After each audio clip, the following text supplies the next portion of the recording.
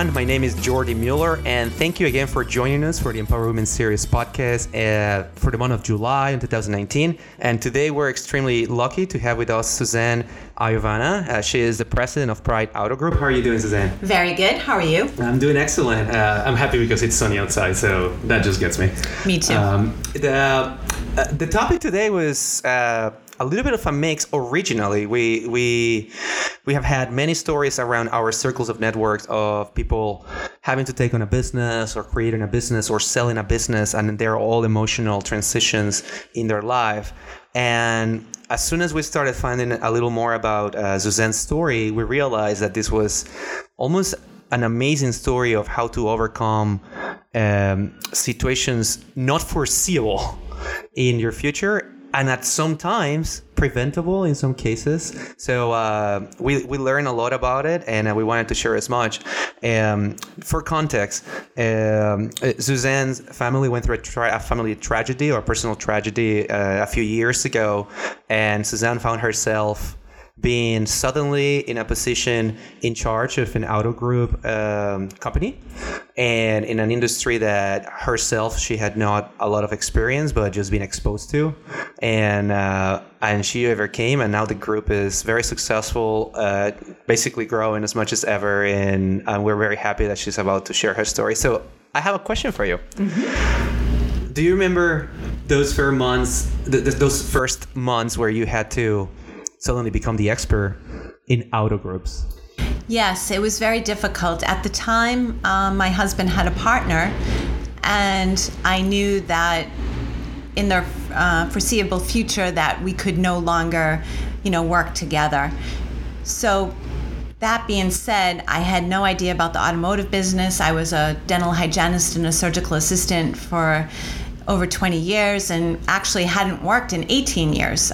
So it was a very difficult situation to be in. Not only, I knew the medical field, I didn't know the business field, and also being in a business that's male dominant. So it was very... Yeah, I want to touch on that point a little more because that for me is one of the most... I don't want to say amazing parts of your story or successful story, but it's not just about suddenly jumping into a business that you don't know. It's also suddenly jumping into an industry that at the time and probably today did not accept a lot of women to be in charge. And you have definitely made some strive to change that. Yeah, it was very difficult. Once I had the partner paid off and he left, it was difficult because the manufacturers themselves didn't really want to take me serious. Well, why would you let him go? He's been in the business for 30 years. You don't know anything.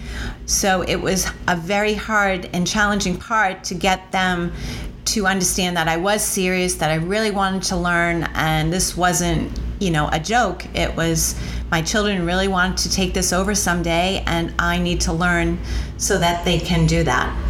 I want to dig a little bit more into the skill set that you had before going into this business that you probably didn't know you had. And the whole entire car sales, car distribution, car suppliers, it's a very trust-oriented industry. Mm-hmm. Like there's a lot of long-term relationships that happen between dealerships, and I don't know where I know this from, but I have definitely had conversations with a lot of car dealerships in the past, and it's just they go decades. So how was jumping into those relationships suddenly? Yeah, it was like I said, very challenging, but I think I got through it because of knowing that my children were on my side. They were pushing me. Every time I would say, I don't think I can do this anymore, they would, yes, you can, Mom. You're strong, and you don't really realize how strong and what you can actually do till you have to do it. And I think it's, it was reality right in the face that either, do it or don't. Or don't. And going to school for automotive, going to the academy helped a real lot, because most of it I had learned on my own when I first got involved. Mm-hmm. And then once one of the manufacturers suggested that I go to the academy, it was a lot easier. It all started to make more sense. It's still a learning process. It's going to be learning till the day I die, but every day it's a new challenge, and there's just so much to learn, and it's not a boring, job. So it's exciting to get up every day and knowing that you're going to face a new challenge. Yeah, I'm assuming, first of all, that's a huge step for the manufacturer to actually suggest that, right? It's almost like a positive wanting to embrace the relationship. Yeah. And I'm sure you probably keep it close as a dear advice that happened at the time. Most definitely. Yeah. What was one of the things that you just didn't expect to have to face? I mean, obviously there was a huge mountain that you had to start climbing, but what was up to this day, what do you think is like, man, I can't believe I had to do that? Oh my gosh, there's so many. You should have seen her face when I was asking the question. So many. But I think somebody was very smart to tell me this. At first, when I got involved, I was trying to learn everything at once, or trying to make everybody happy, or trying to solve every problem. And you can't do that. And a friend of mine said, instead of, think of it as a big elephant, just take one little bite at a time. And I think that it was the biggest challenge, and to this day still is, because you want to fix everything, you want to correct everything, and you really can't. And you come from the medical field, which that's kind of like what you want to do, exactly. right? Help every single person possible at all times. Make everything just right. And I'm kind of a perfectionist, and okay.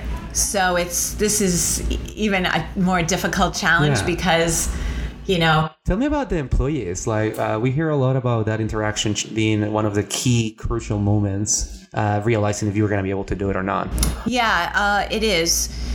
There's a lot of background that I probably don't want to go into because of the ex-partner. Yeah. But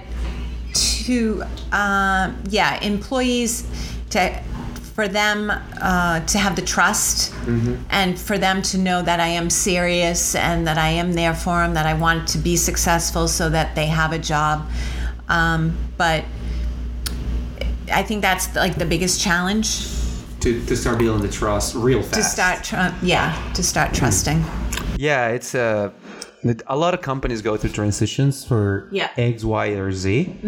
And every time the transition happens, it's almost like a defining moment if the company's going to be successful or not. Yeah, because you take a back step. Exactly. Every time I thought I would make a positive move, it would take that much longer for that positive to take effect. Yeah. I'm a person that wants everything done right away, instantly, and we would get along. Yeah, and you can't. I know in this business. So time, it's hard. It's hard to sit back and watch and wait and hope for the best. Yeah, and then you have definitely seen the industry change as well. Oh, all the time, every day. So tell me, why do you think there's such a resistance to having, I don't want to say resistance, because I don't know if there's structural shields or walls for this, but why do you think it's such a male-dominated industry now that you've been for a few years? Yeah, well, I think it always has been. It started off that way. There wasn't women salespeople. There wasn't women in the, it was totally a male-dominating industry. Yeah. And, like everything else, it's taken time. And I'll be honest, I lease and purchase cars. I have never had a female salesperson, sales manager, sales marketing department, anything. And I would have totally bought that car a little faster. And for me, that's sad, because I think women should take more advantage of being in this industry. Yeah. We're trustworthy. We only want the best. We're great workers. We're willing to go that extra mile. Yeah. And really learn and understand the customer, and to make it a more personal feeling to buy a car. Buying a car is very difficult. People are, it's like going to the dentist. They don't want to go. Yeah. And I think that's how I could, that's where my paths do relate. It's a very personal purchase. It's a very personal purchase, just like your house. And you should feel as good coming in as you do going out. And it can be that way. I just feel that you need to find the right place and the right people to get that experience. Yeah. There's so many dealers out there that, they may have 60 dealerships, they may have 10, but they're not going to be in that, they're not going to be in that dealership every day like myself. Yeah. giving you that personal experience. Yeah. Awesome. You know, and that's what I try to really hone in on, that we're a family. Yeah. I also want to touch a little bit on and I think I might have gave the wrong context on this particular part of the conversation, but what I meant with there's some parts that can be prepared for. I didn't mean like you can prepare for a tragedy, but it's certain stuff that can prepare for a business transition or for how do you think things should flow after any passing. And obviously you had to learn through that. Yeah. And what would you say are the couple of things that people, especially in a business ownership position, should be thinking of? Yeah, so I feel that, you know, if a married couple, if your husband owns the business or you know, or the wife owns the business, that the other spouse should be involved to some degree as far as, you know, how the books are run, how day-to-day is run. So God forbid if that spouse happens to pass or have a tragedy, that you can fill in, that it's not going to skip a beat, that something that, you know, you or your spouse has worked so hard for, that it's a little bit more easier. I say this all the time to people. There was no Bible when my husband passed. There was no book next to him saying, okay, this is what you should do. And not being in the automotive world, it's a different, you know, language, and people need to understand that if you don't know it, you need to come down to their level, whatever type of business it is, you know? Yeah, so I remember, I mean, my parents used to, just like most of parents, they would take me and my sister to their business when we were kids, every summer, etc. And that's first places I started working in the summer.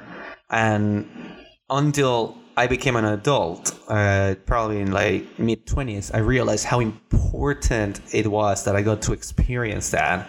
Not just from like getting a sense of how work ethics work, but to know what my parents do. Exactly. And how it functions, because there was some responsibility that comes for being a family business.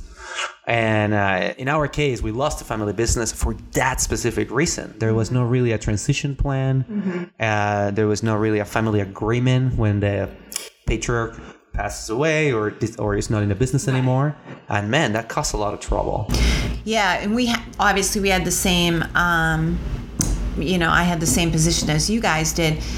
The only thing that is different is my son always wanted to go into that field, always knew that. And did that help you stay in the business? It helped. Yeah, my children drove me to stay in it.